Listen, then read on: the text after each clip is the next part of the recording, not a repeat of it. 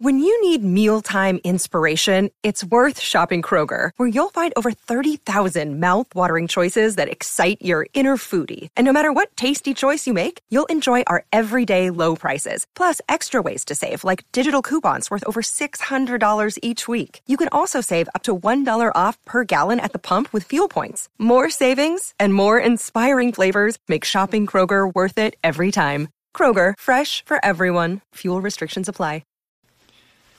Well, howdy there, Internet people. It's Bo again. So today we're going to talk about whether or not Supreme Court Justice Breyer should resign. Bo, a lot of people are saying that Supreme Court Justice Breyer should resign. Do you believe that President Biden and others in government should pressure him to resign so he can be replaced? Do you think he should resign so he can be replaced? Okay, let's start with that last bit first. Do I think he should resign? Yeah, I do. I would point out that in an ideal world, the Supreme Court is nonpartisan. It's not supposed to be a partisan entity.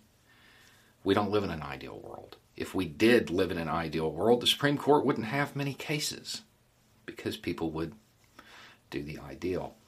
The reality is that it is incredibly partisan. And if there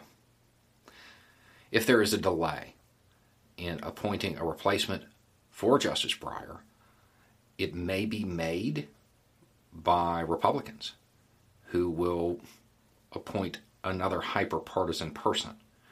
Or it may be obstructed, as has happened in the past.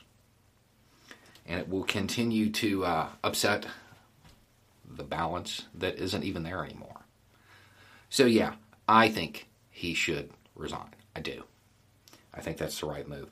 Aside from that, he's 82 years old, I think. I don't think anybody should be working at that point. He should be off fishing or something. Do I think Biden or others in government should pressure him to resign? No. By others in government, I'm assuming you mean Congress. These entities are supposed to be separate. There shouldn't be a lot of influence from one to the other. I don't think that it's wise to apply that pressure. That is an ideal that we can uphold.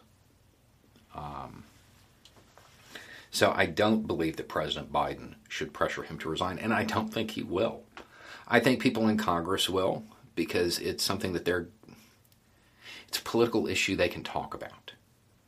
So I think that they'll probably put indirect pressure on him to resign.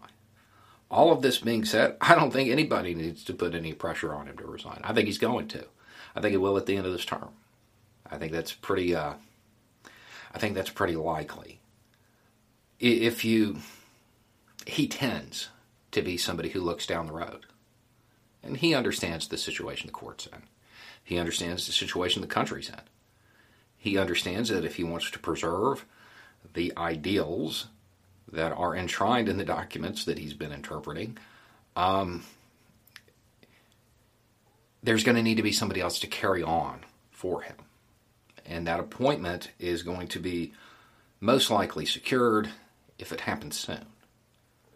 I don't think that anybody needs to pressure him. I think that he's going to do it on his own without influence. At least I hope so. We'll see.